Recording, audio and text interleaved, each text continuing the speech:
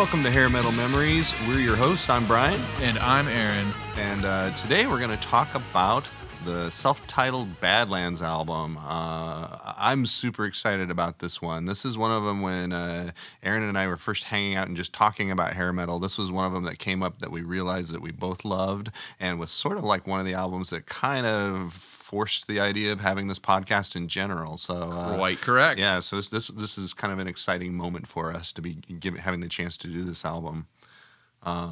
Of course, Badlands is most well-known, I think, as the project of Jake E. Lee, who was like the guitar player for Ozzy Osbourne. So a little bit about Jake E. Lee. He was in his first band was called Teaser, which is in honor of Tommy Bolin, who is an Iowa boy. So we have an Iowa connection to Jake E. Lee. Bam. Yeah, right there. Jake E. Lee was a member of a band called Mickey Rat, which later became just Rat, the hair metal band. So he kind of like was in the scene at the time. And he played with Dio briefly. Ah, I missed that little factoid. Well grabbed. All right. Yeah, he wrote at least one of the songs that ended up being on Holy Diver. So he was definitely in the scene there. And then he was recommended to be in Ozzy's band. And it was and Ozzy was torn between Jake E. Lee and George Lynch, who we talked in our previous episode, one of our previous episodes about Dokken. So they were like the hotshot guitar players in the scene. Jake E. Lee played with Ozzy for 5 years, and there's kind of an interesting story how he was fired. Via fax, because it's 1986, and what other fancy way would you get fired? Yeah, and it was like rumored. He heard rumors that he was fired, and so he had to call Sharon Osbourne to confirm it, and he had to confront her with it. So that probably caused a bit of bad blood. And as this happens with Ozzy a lot, there was songwriting credit issues. Right. Yeah, he was a pretty prominent songwriter on the albums that he helped write, or that he played on. So so he has a lot of like good songwriting chops in him, as well as just being a hell of a guitar player. We've also got the singer, Ray, is it Gillen or Gillen? I've always guessed Gillen. Yeah, it looks like Gillen, who was in Sabotage, and more popularly well-known, it was in Black Sabbath. He recorded the demos for, that's Eternal Idol, right? Yep. Yeah, he recorded the demos for it before he was replaced by Tony Martin. Yeah. So that's kind of a good mutual connection. And he was briefly going to be in Blue Murder with John Sykes, who also had a band called Badlands. So that's probably what planted the seed for it. And then after that fell through, he contacted Jake E. Lee, and then he used to be in Sabbath with Eric Singer, and so he contacted him because he was like a friend, and that was how Badlands sort of like ended up being born. But let's talk a little bit about Eric Singer. Eric Singer, that guy has quite the little career under his belt. Yeah, he's like the who's who of drummers. I mean, honestly, I first became aware of him because as a young rock kid in the early 90s, it was a big deal that, oh my God, Eric Carr was dying and Kiss needed a new drummer. Who is this guy? Oh, it's Eric Singer. Who's he? What's that all about? So that was that was my jumping in point, and I went from there. Mm-hmm. Yeah, he played with Lita Ford. He played with Black Sabbath. He played with Gary Moore, who I just wanted to stop and like put a little bookmark there. There's at least one Gary Moore album that I think we should cover in a future podcast. There's a Gary Moore album called After the War that I think would be all right. I'm excellent. game for that. It would be an excellent one. And then he played in Paul Stanley's band, and he played in an Olivia Newton-John video. Oh my gosh! Which I thought was kind of interesting. I see that he did work with Gilby Clarke. It was a pretty brief association comparatively. Bunch of Alice Cooper records. Just about a decade of Alice Cooper records. Yeah, and then of course the big break was playing with Kiss. And something else I learned from doing research for this is he still plays to this day in Paul Stanley's Motown band, Soul Station. Yes. I did not know Paul Stanley had a Motown band until doing research for this. Yeah, I read a lot of the metal news sites, and they brought that up at one point. I haven't actually listened to it or anything like that, but yeah, he's been doing this project for a number of years now, I think. I honestly couldn't say if they've recorded anything yet. I could look, but we're just there's got to be videos or something. It got me curious. I kind of want to get a taste of Paul Stanley's Motown band. You gotta wonder, right? How can you not want to know? And then, sort of a weird side note, Eric Singer is on the jury of the Watchmaker's highest award. He apparently collects timepieces and has a keen eye for detail on timepieces. Really? He's one of the foremost experts on watches in the world. And that's funny. That's, a funny side point to that is Dan Spitz, the guitar player who was the lead guitar player from Anthrax for many years. When he quit Anthrax after, I think it was the Sound of White Noise album, and he went on to be a watchmaker, and he won awards for his watchmaking. He's like certified and everything, and so there's a weird crossover between hair metal and watchmaking that we are just now discovering. So it's sort of like when you delve into baseball stats, you find things that make no sense, because ultimately the further into something you want to learn, the less sense it makes as you go. And sort of a little bit of a foreshadowing there. On bass, we have Greg Chason, I think you pronounce his name, who is a bassist who also auditioned for Ozzy, which makes me feel like basically all this stuff is like a huge Ozzy club. I think like the goal of like most musicians in the 80s was to get into the Ozzy club. If you it's hard to fault them. That means you get to be on a platinum record, doesn't it? Right, yeah. And then, as we established in something that you haven't heard yet, there's like a focal point that a lot of these bands from the 80s and had played with Ozzy all go through.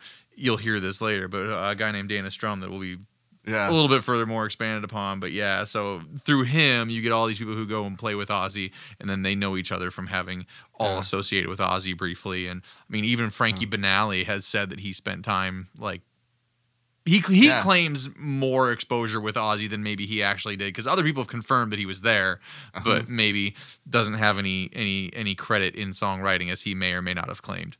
Yeah, it's like we should almost do like some sort of like diagram or something of people who've been connected to Ozzy and like in the bands that they were in. I bet you could do would like love to, because you get Faith No More in there. Yeah, and all this other great stuff. So yes, we will make a tree and we'll put it on our page. We'll show you all the cool, because through Ozzy you also get a whole bunch of rainbow people too. Just the way you would. The web gets disgusting real fast. Yeah, the crossover factor's high. And as far as I can tell, I thought it was kind of interesting. Greg Chason seems to be retired. From what I can tell, he lives in Phoenix, Arizona, with his wife and children, where he coaches and teaches baseball. We were just talking about baseball. Well, that just makes me like him even more. And he manages a store called Bizarre Guitar and Drum. And I thought that was kind of cool. He probably doesn't do as many gigs anymore. He's just lived his rock and roll years out. Sometimes you do have to wonder if some of these bands who went through the major label system, who maybe had fates much similar to Badlands, they all kind of said, you know what, I really don't want to do that again. Right. Like, it's hard to blame Vito Bratta for not wanting anything to do with the music industry. Right, yeah. I mean, especially in the time that he was coming up in, so like I think a lot of these guys, like Greg Giuffria, the guitar, or the keyboard player from Giuffria and Angel and all that, and I think House of Lords, like he's part of like a gaming, like casino type slot machine business out in Vegas, so he really has no reason to want to play music. He's like, dude, I get stupid rich doing this, man. I struggled as a musician for years, but I can do this and be comfortable and not have to owe half my life to a record company. So I'm glad you mentioned Vito Bratta again, because like he's obviously one of our favorite guys, and he's going to keep coming up. But one of the notes that I made about listening to this album is like the songs on this Badlands album is like they're very much compositions, like all the way through. Like it's not just verse chorus and guitar solo end. There actually is a lot going on in them, and it reminded me of like the guitar work that Vito did on the White Lion albums. That's very fair, because I mean he's given a lot of room to sort of do his thing. Right, yeah. Yeah, and I don't have a whole lot of notes about the album itself. It came out in 1989, sold 400,000 copies, and is number 35 on Rolling Stone's Best Hair Metal Albums list. That's about all I have about the album itself. It just kind of... Well, yeah, because I mean, there's not a lot of story to it. They weren't a heavily promoted band. It was just sort of quietly released, did its thing, and went away. And because I mean, it maybe wasn't quite as poofy as a lot of what was selling or image based, regardless of how teased up their hair may look on the album cover. They really weren't. It's that band. Yeah, I mean, there's a lot of textures on it, but it's relatively raw, and for albums of this time period, I think so. Yeah, I mean that's about all I got on it either. You know. So how did you come by Badlands? Well, and the thing for me is, tell me your secret Badlands. I was bitten by a radioactive Jakey Lee.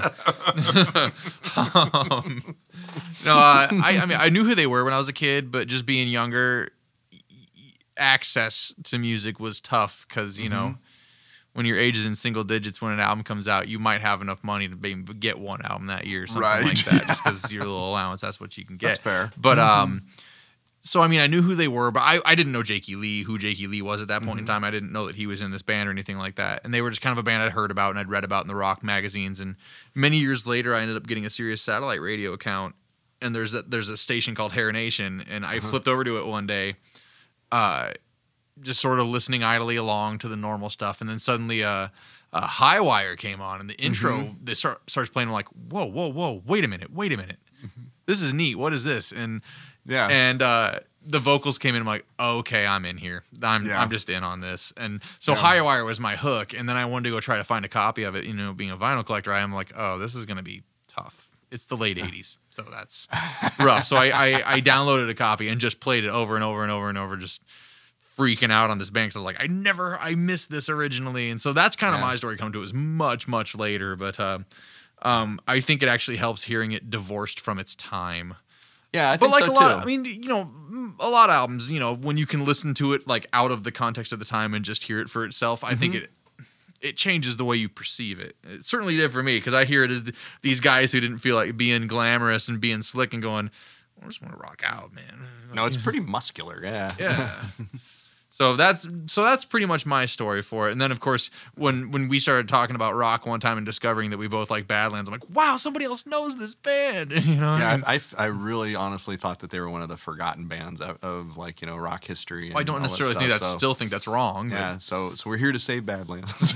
Damn right. Everybody should get this record. It's really good. I came to it through the obvious Ozzy connection. I was into Ozzy, and I really liked Jakey Lee's guitar playing. I was a guitar player. I didn't hear any of the songs on it or anything like that. I went down to a used record store that would get the promo copies with the little sticker on it that says, "When you play it, say it." Yep. So my copy of the Badlands album, I got it for $1. And I just thought, oh man, I'd like to hear this for $1, and so I got it on vinyl. You know, took it home thinking, you know, oh well, this will probably be like another, you know, typical hair metal album, and put it on, and I was just like, this is not that, and it blew me away. And then after that, I ended up getting Voodoo Highway the same way. It was a promo copy of it. Nice. Like, because you know, these records mostly ended up like in this area anyway. I think they mostly were like promoted very lightly, and people got rid of the promo copies pretty quickly.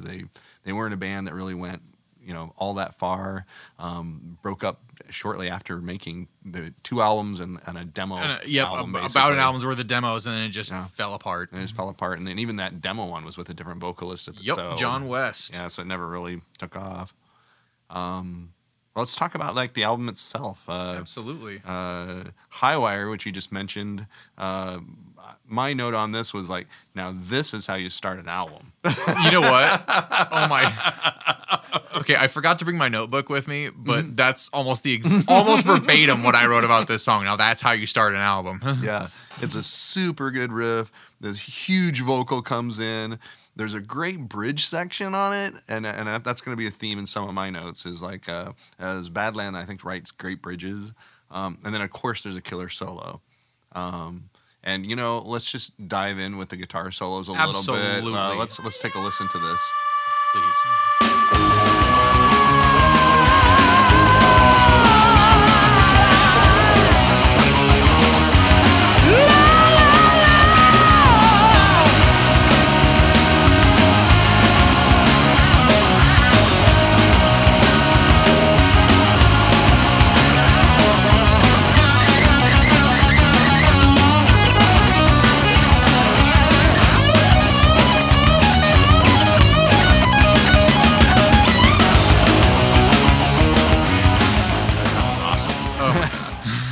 It's so good. Yeah. Yeah, and then next is Dreams in the Dark. I didn't honestly didn't know this until we were digging into it, but apparently that was released as the lead single from this album. Yeah. Yeah. It's a the great only tune. single from this album. Yeah, this is another one. It's a great tune. Has a cool bridge to it. Also, it was one of the hits. They had a video for it on MTV. Oh, nice. See, I've never seen a Badlands video still to this point. Yeah, I didn't go back and look up any of their videos. So I didn't watch it. If I saw it, it was long ago. So I don't know if I've ever. Now there is a chance tonight that I'm going to go see what all ones I can find because what the binge. hell? I mean, that's what YouTube's for, right? Yeah. Yeah, really good song though. I like that. Then after that, we go into Jade's song, which is really interesting because it's really pretty, but it's somehow not cheesy the way that a lot of hair metal ballads are. And I think that's just because Jakey Lee coming from kind of a slightly different angle, having spent his time with Ozzy, maybe it just kind of shaded it. I don't know, because it is notably different than a lot of the other. You get a lot of guitar pieces, right. like in this time where the. Yeah, and I know we just listened to a solo, but I kind of let's listen to a little bit of this one because we probably should. It's so different, and it's and just to mix it up from the other guitar solo stuff that we usually do. Well chosen.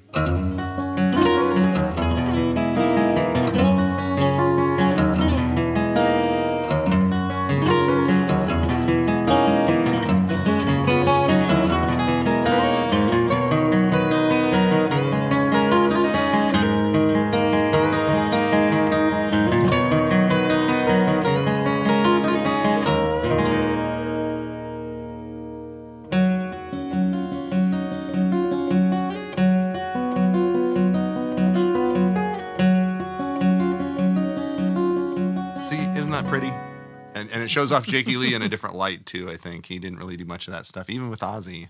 No, not at all.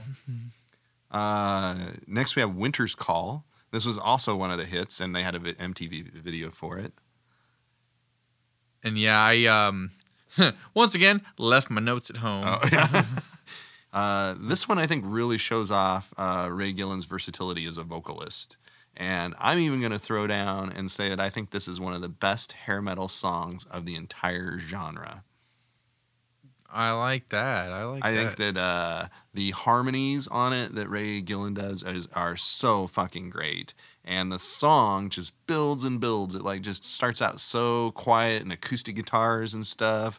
Leads up into a great chorus, which leads into another great big bridge and guitar solo. It just builds and builds. That's right. I mentioned that. I was like, well, this sure just is a mile away from where it started off at. All right, this is cool. Yeah, it's an epic, I think. It's a really good example of the genre where it's not cheesy or anything. It's just a good song and great performances on it. After that, we have Dancing on the Edge, which closes out side one. Yeah, which is a fantastic riff. It's just a high energy tune, and it has one of those super fast Jakey Lee solos. They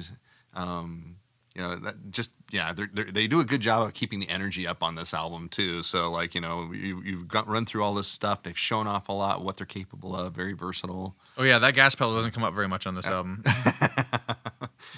And then next up we have Streets Cry Freedom, and this is kind of neat because this is another one where they mix things up a little bit.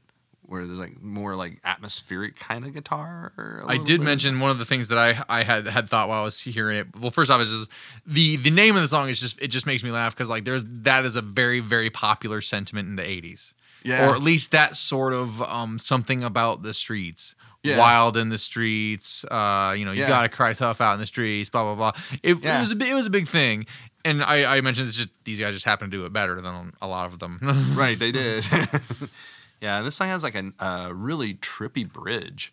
I mean, it goes from atmospheric guitar, it gets a little bit heavier, and then it does a trippy bridge with some cool slide guitar, and which Jakey Lee's exploring some more kind of atonal territory, which is in the 80s you don't get quite as much of that. You don't get very much of that, so it's good for them for kind of trying something a little bit different. They were trying to stand out a little bit. Then we have Hard Driver. which I like that one a lot. I like that one too. I thought it was very appropriately named because it just chugs along. And I like its placement, because you're getting kind of down there in the running order, and you've been through some twists and turns, and then it's like, yeah, that's right. We still can just like turn it the fuck on and just get crazy, So I really like how it's placed.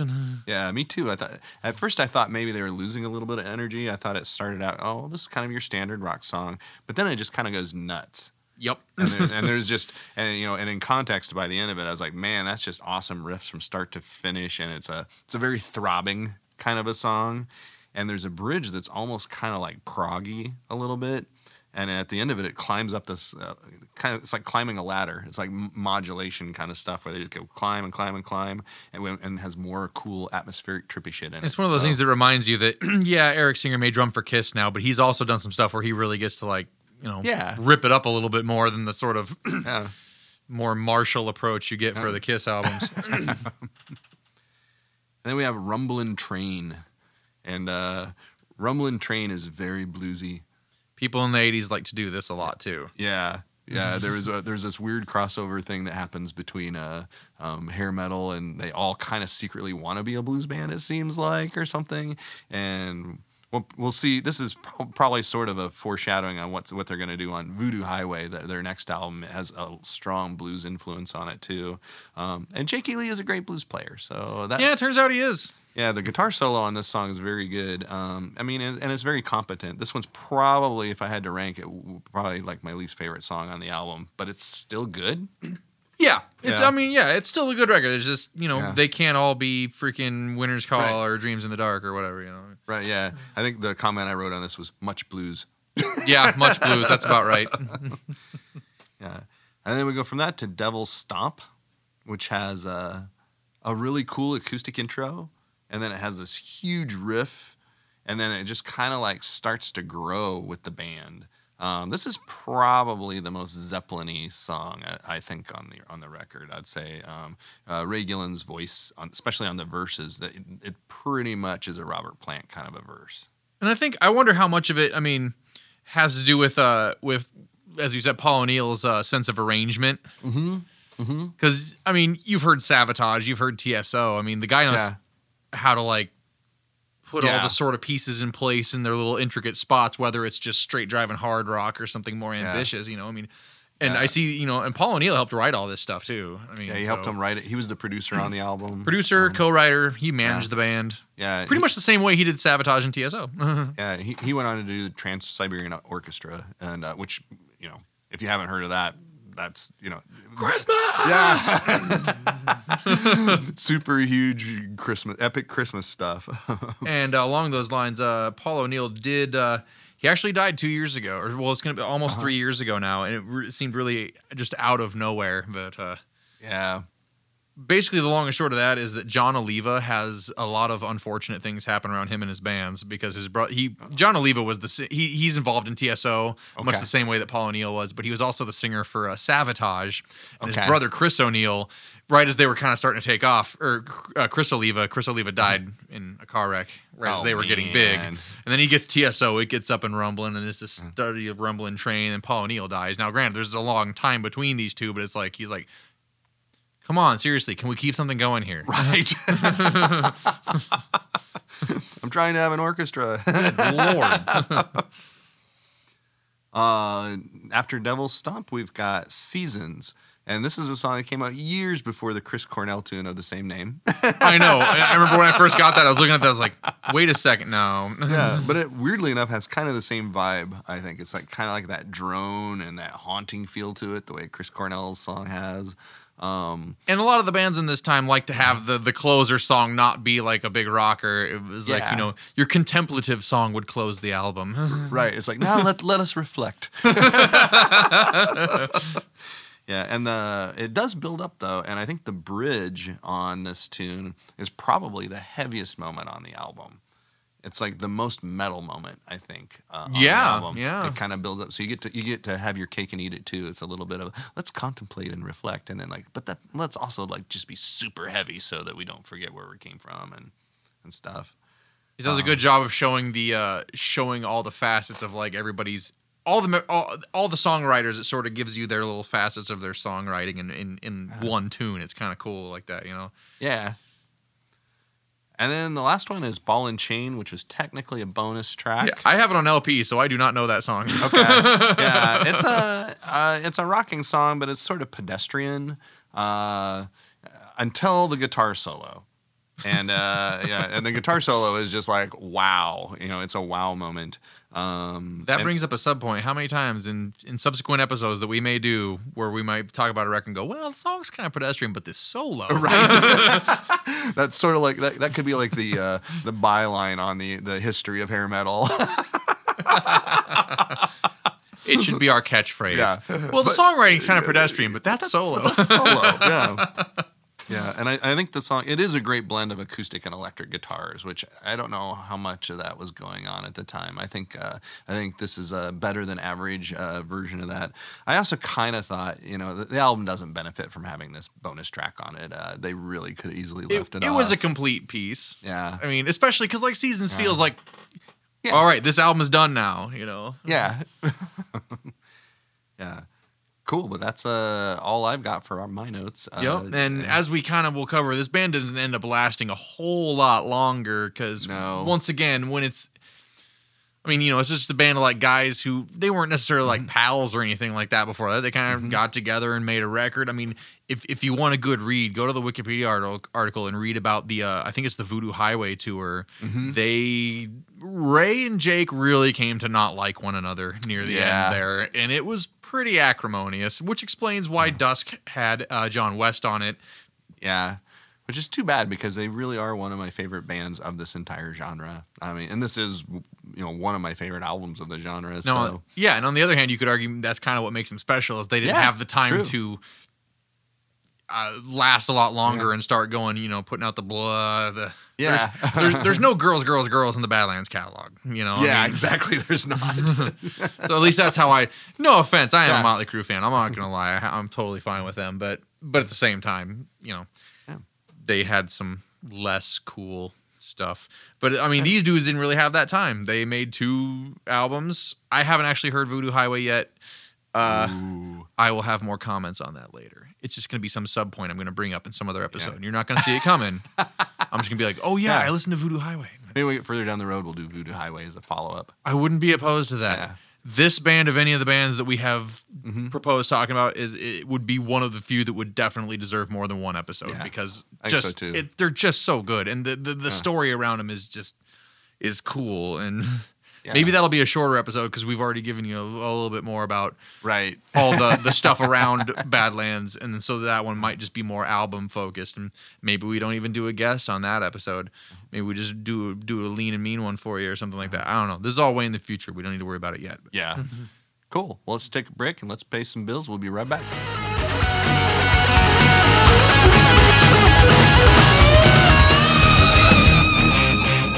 Hey, if you're in the Ames or Central Iowa area and you need to get your piano tuned, the man to call is Tom Russell of Tom Russell Piano Services. He's been a very generous sponsor for this episode, and we thank him greatly for that. But he really is the man on all that stuff. He tunes like all the pianos at Iowa State and the concert halls. He tuned Bob Dylan's piano when he came through, and he can tune the piano in your home. He once tuned Axl Rose's piano. He's a real nice guy, and he calls me two sheds. It's Tom Russell.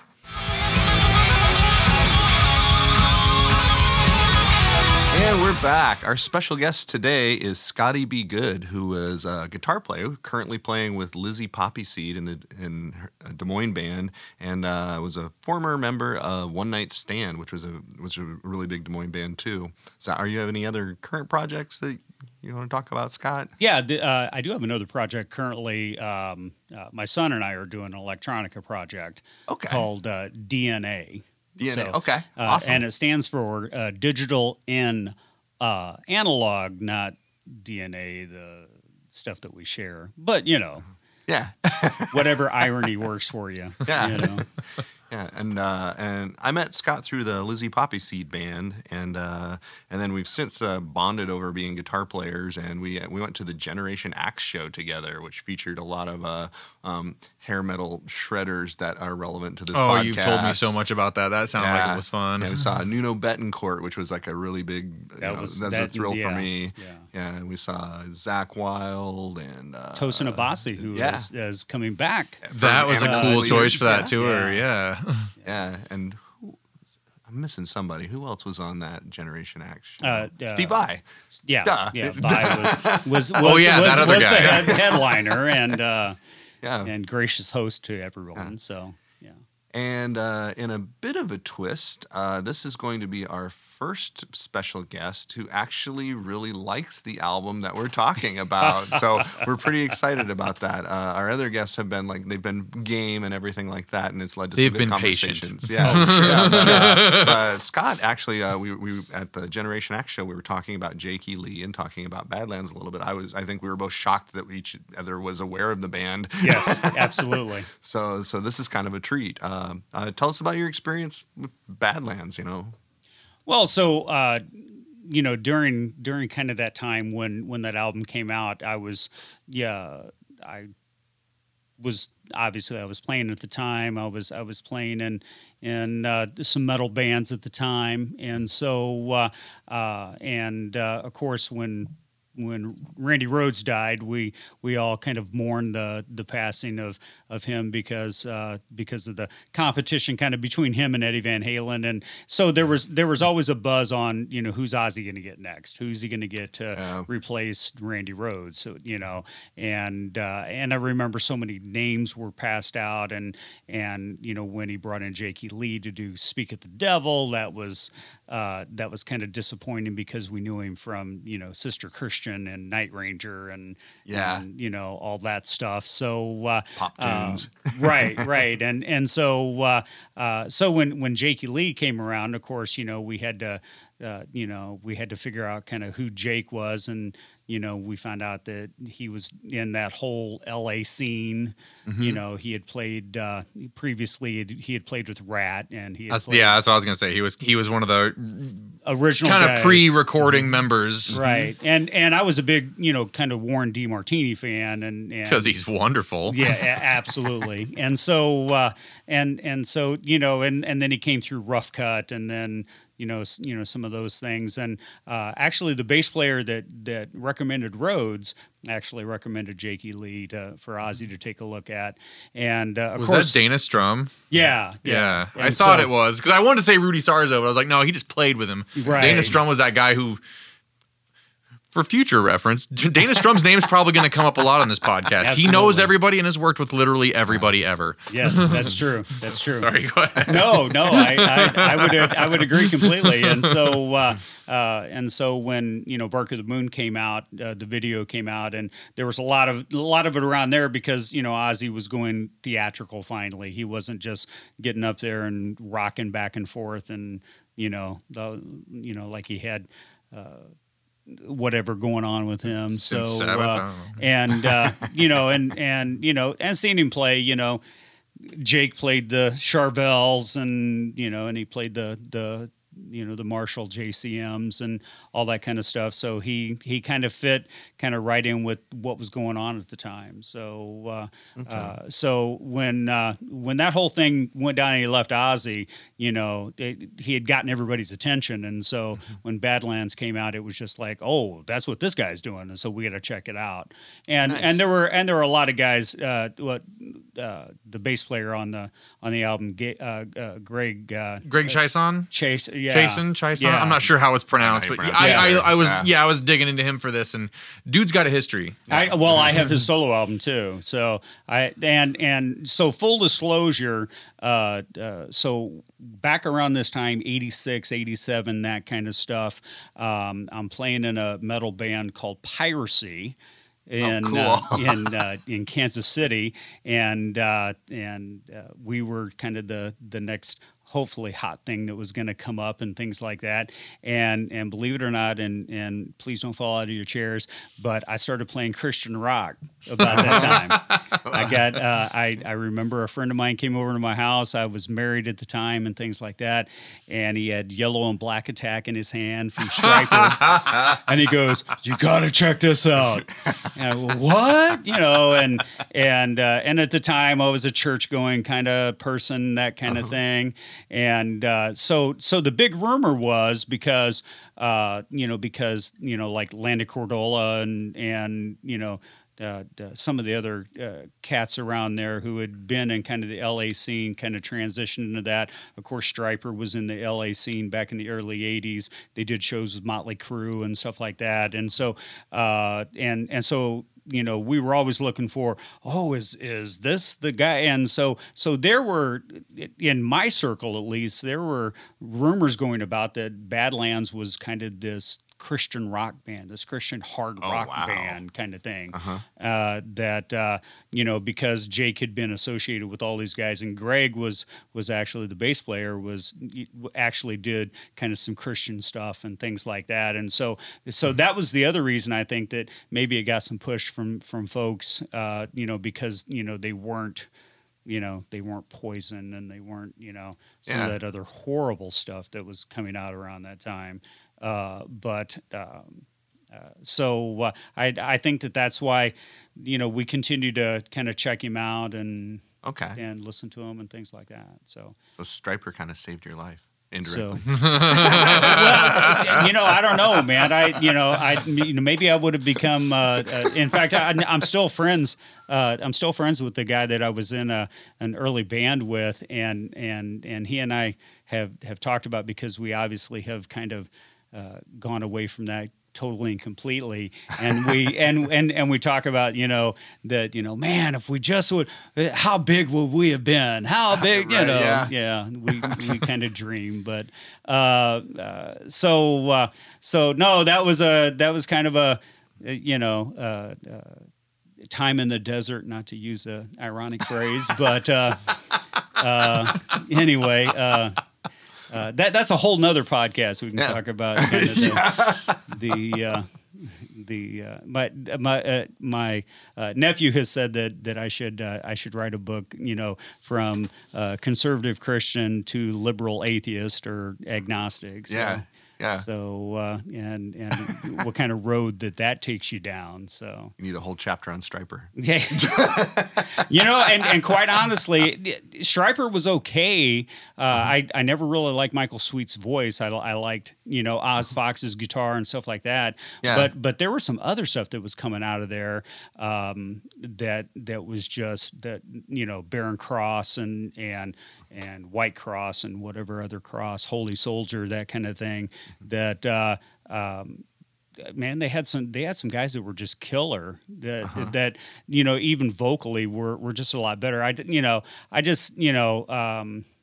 Michael Sweet to me was a little too operatic in his vocals and things like that. I liked it a little dirtier than that and things like that. But back in those days, in the scene I was in, I mean, it was like, we were kind of church going people, and then we found, but back then it was that you couldn't listen to rock and roll, and you couldn't do this, and you couldn't do that, right. and so it was kind of a permission giving, to us who were kind of in that community that, wow, you can still play very loud guitars and all that kind of stuff, and it's, and you're not going to be damned by some people, most of them, but some people might think it's okay. So I think that's what kind of caught our attention, is actually the bass player. More than anything, because of some of his associations. So when the Badlands album came out, you went and picked it up? Absolutely. Absolutely. What format did you get it in? So, back in those days, Brian, they had walls of cassette tapes. There was cassette tapes, 8-track tapes, and no, I had it on vinyl. Nice. Okay. I had it on vinyl, and I will tell you that the main thing I just never got into it about is I didn't like Ray Gillian's voice, man. I didn't. Oh wow! You know, because he sounded like a poor man's David Coverdale. You know, who was a poor man's Robert Plant. Right. Yeah. You know, and so in re-listening to that album to kind of get ready for this, I really thought that wow, this guy is really trying to do, you know, kind of David Coverdale and that kind of thing, and you know, and obviously, you know, as we were discussing his previous work with John Sykes and actually the guy that helped write most of the songs on the album was the guy that went on to put together TSO. Trans-Siberian. Paul O'Neill was both their manager and the guy who produced the first record. Yeah. And you hear a lot of that influence. You hear, I mean, you hear a lot of that. Paul's got a sound. Yeah. I mean, it's a good sound. So, I mean, by all means, you know. Absolutely. But you can hear it through, like, even through from Badlands to Savatage to TSO. There's a Paul O'Neill, like, yeah. There's a push there. Absolutely. So, I think at that time I'd kind of tired of, you know, kind of because the other band that was huge at that time was Kingdom Come. Oh, I forgot about Kingdom Come. Kingdom Come was they were just a more blatant version. Yeah, they were the Greta Van Fleet. Yes, they were. You know, I just heard one of their songs the other day, and I was like, and everybody like chat on Kingdom Come, but they love Greta Van Fleet, and I'm like, this is just the 2010s version of that. And I mean, you know, I'm with you. I'm with you, and I just thought, but you know, so many of those vocalists. I mean, you know, at least David Coverdale came by it honestly. I mean, being in Deep Purple and kind of being part of that '70s rock scene, he, you know, to me, it, you know, yeah, he earned it. You know, I mean, he probably, you know, he was definitely thinking of Robert Plant when he was doing his thing. But I also think too that you have to remember that 1985 Whitesnake album was huge. It was, and I absolutely fell in love with that band. And as you and I have talked, Brian, huge Vivian Campbell fan, and when I found out he was in that band, really, you know, really kind of got into them. And I really thought, in listening to this Badlands album now, I really thought, you know, that's what they were trying to do. I think that they were trying to write another kind of Whitesnake album kind of thing, but the hooks just weren't there, man. They just, you know, I mean, you know, quite honestly, the songwriting on this is, I don't know, doesn't hold up. Okay. You know, so now there is Jake's little acoustic guitar piece, you know, because you know, back then, you know, after Eruption with Eddie Van Halen, you had to prove that you could play acoustic guitar too, and so you know, so he plays that little instrumental piece, which is really cool and things like that. But you know, I think for the most part, the songs just what got me is that the songs don't have the big harmony vocals that a lot of that stuff had at that time. See, honestly, that's one of my favorite things about it. Well, but I'm saying I like the leanness of it compared to, like, say, the production that you get on the Whitesnake record, which is a very super it's not that it isn't good production or whatever. It's just very, very big, and this one was a little bit leaner as far as that went. Like. It's a little bit closer. It's still, I mean, you know, you're still playing with Atlantic Records money, but it seemed like it was just a little bit tougher. I don't know, sonically. Sure, but I mean, it doesn't have like John Sykes like hooks on it. Yeah. But to me, I could tell that Jake was trying to channel his inner Jimmy Page.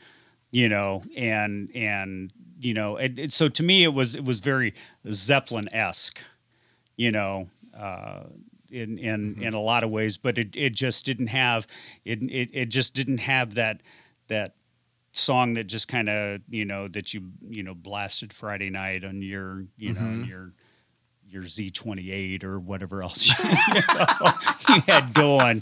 See, I think that's one of the differences, because we covered. I didn't listen to this album until I was, I don't know, 35 years old, 34 years old, just a few years ago. I think I was 9 years old when it came out. Oh, so, there you go. It's Okay, so it's just Sonny. real easy to All miss right. these sort of things. And the thing is, when I got satellite radio, I had the habit of just going to any station to listen because they would just play whatever. Absolutely. And so, regardless of how much I was into a genre, I would just sit there and be like, I just wonder what's coming up next. And I heard the song High Wire, and I was like, whoa, what the hell's that? Right. And Yeah. well, that hooked me. I bought a digital copy of the album, and then I plunked the money down to actually get an LP of it. And There you go. Well, it just, you know, in context for me and listening to it in kind of the, you know, what the times were, it totally understandable. It just really didn't sound as polished, quite honestly, than a lot of the other stuff that was coming out. And especially, It was because time. Yeah, well, because those 82 to 84 LA strip, kind of bands that had all made it by then. Rat had made it, and Motley Crue had made it, and all that kind of stuff. They had really kind of taken their sound to the next level, and this just really sounded like kind of a step back, of to more of a '70s kind of sound than what was happening contemporary. Now I did as far as the production thing, I did like so I'm pretty sure if I remember right, like as far as like the Rat albums, a lot of that was recorded by Beau Hill and people like that. Sure. And I kind of dug his stuff. Actually, it's funny because one of my least favorite producers had his hands all on Tom Werman. Right. Don't like his production. Sure. The only time he made an album that sounded like that I liked was Shout at the Devil. Right. Because he did the next two Motley Crue records, and all the corners are sanded off. Because like if you listen to Too Fast for Love and Shout at the Devil, those guitars are real dirty. And Absolutely. they're grimy. Yeah. And they're just all the edge has been sanded off those guitars by the time you get to Theater of Pain. Absolutely. So, and there was other problems with that record that aren't really the point here. But then Tom Werman also did like Poison's Open Up and Say Ah. Yes. Which when you listen to it compared to Look What the Cat Dragged In, because Look What the Cat Dragged In is a real tough sounding record that's barely produced. Right. And then when you get to Tom Werman, and Absolutely. then In Color and Black and White by Cheap Trick, it just bristles me to listen to the production on that record. I can't handle it, which was too bad because those are just brilliant songs. Well, and so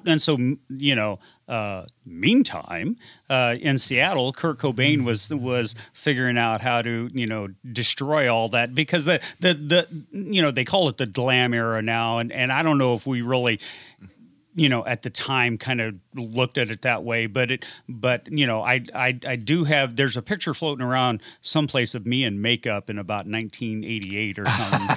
Oh, sure, that was the time, man. Yeah, glam rock, man. It just, to me, that's where it had to go. I mean, because you also, so what happened to me personally at that time is that we started to get a lot harder and a lot faster and detune and that kind of stuff, and really got really kind of dark. And there was really two paths that kind of you went that way. You went not, and I think, Metallica, you can't say that they didn't have anything to do with it. I think they did, but they were a major player in it. But there were so many other better bands that were, to me, that were so much darker and faster and heavier and really wanted to kind of rip your head off and eat your children kind of thing. And then I'm wearing a Merciful Fate t-shirt right now. I'm just saying. Dig it. And so, but then the other side of that is that, everything got really pretty. I mean, the guys got prettier, the sounds got prettier, it got more glitzy and things like that, and more love songs and pop songs and stuff. Right. Mm-hmm. And so I think that this album's a little out of place in that, because it reminded you of something that should have came out in probably 78 or 79, not in. And part of it for me is I have like I have a deep love of the raucous 70s rockers like Cactus absolutely. and stuff like that, and no, so I'm with you. Letting the old I can see why it's out of place. And the funny thing was, the record was deemed a failure and it sold almost 500,000 copies. Yeah, which is right, in like the world of normal people and normal numbers, that's a lot of copies. Right. But in the world of major label money, well, you failed. Yes. Come on already. Right. But I mean, it's probably to their detriment that they didn't try more to like fit in the mold of what was going on at the time. But Yeah. Well, like when you say, think you about have a choice there. You can go along with it. You can do this. I mean, Well, when you look at like the Ultimate Sin and stuff that Jake had done with Ozzy, I mean, those were getting real polishy. Yeah, and he really kind of bought into that, and I think the thing is, although. I love Jake's playing on this. I think he plays really, really well. I just don't think as a songwriter that compositionally it's because and one of the things with that band is it's like, I mean, it's a band of of hired guns put together to make a band. Gotcha. You're right. I mean, Right. Eric Singer. Singer. He Right. he would bounce from band to band, and I'm with you. Well, for a and he couple was years. with Ozzy. I mean, Because he jumped came ship out of from Ozzy's Badlands. band. He jumped ship from Badlands and went to the Cult for like a tour, just long enough to like then he joined Kiss right after that. Mm-hmm. I mean, because Matt Sorum replaced him in the Cult, like in a Right. touring capacity. I don't Right. think neither of them recorded for the Cult at the time. Right. And then Greg, he kind of went from project to project, and Yep. well, honestly, after Badlands, Jake E. Lee's the only one who didn't go from project to project and just vanished for 20 years. Yeah. No kidding. Yeah. Yeah. Ray simply didn't have the opportunity to bounce from many more bands after that, just because, he died in what, 90? Yeah, he died 5? shortly after that. 93, Yeah. I think.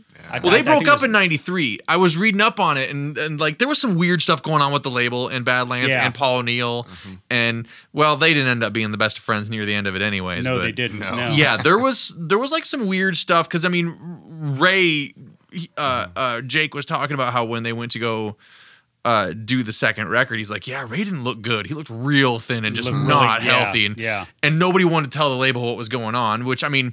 I'm not blaming anybody for anything at the time. Right. We're way past the point of Right. us putting judgments on anything. But they said something like, well, if you fire Ray, I'm going to tell them that Yes. they... Yeah. No. I read that same thing. Oh, and it just became such like what a messy situation, Sure, sure. Because, I mean, he had time... Odd sub point. Ray Gillen got to play in a band with a dude from Alice in Chains, the bass player, Mike Starr. Oh, really? They had a band Wow. called Sun Red Sun that made exactly Okay. one record and had, I think, Which maybe is- started to work on another one. Well, and Sun Red Sun, isn't that a track off of there's off of the second Badlands album? I Yeah, think. there's a song on the second on Voodoo Highway that's Yeah. called Sun Red Sun. Or is that one of the songs on Dusk? Now I can't remember because they did that. No, Oh, yeah. yeah, because they did all those demos that came out as Dusk in the late. like in the late 90s. Yeah. Yeah. I kind of think Sun Red Sun. I could look over here and look, but it's just so much more fun to guess.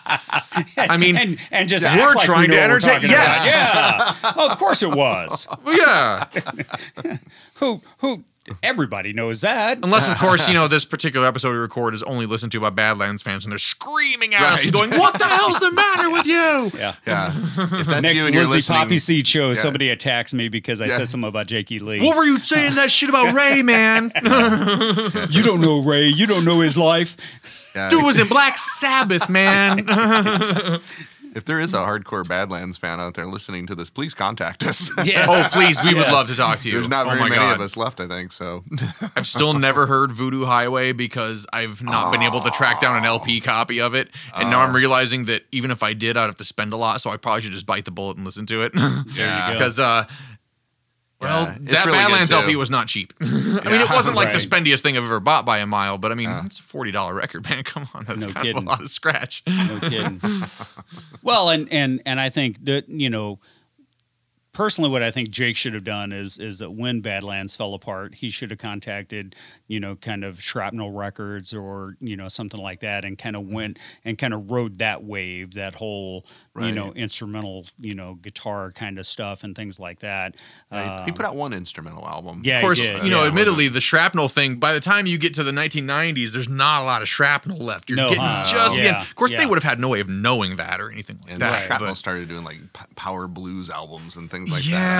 that. That's true. So, and which honestly, Jake E. Lee would have fit in. Actually, Yes, he would have. I Yeah. struggled with a lot of Shrapnel a lot of the time.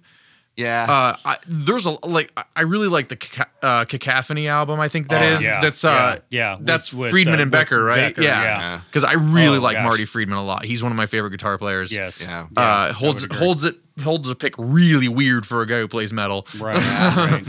If you like ever go see a video of Marty Friedman playing, you shouldn't be able to be that awesome and hold your pick like that. No kidding. But We should do an episode on Shrapnel Records because it's basically like a whole record label devoted to guitar players. Yeah. yes. Yeah. It is. Who And all went on to play with other people. Oh yeah, and they're a lot of fun. Yes. It's just a mixed bag because you get a lot of like really awesome shredding, but sometimes like That's all you it ever is. wonder if that drummer's like really bored back there? Right. No He's sitting there going kidding. 1, 2, 3, 4. Yeah, 1, 2, 3, 4.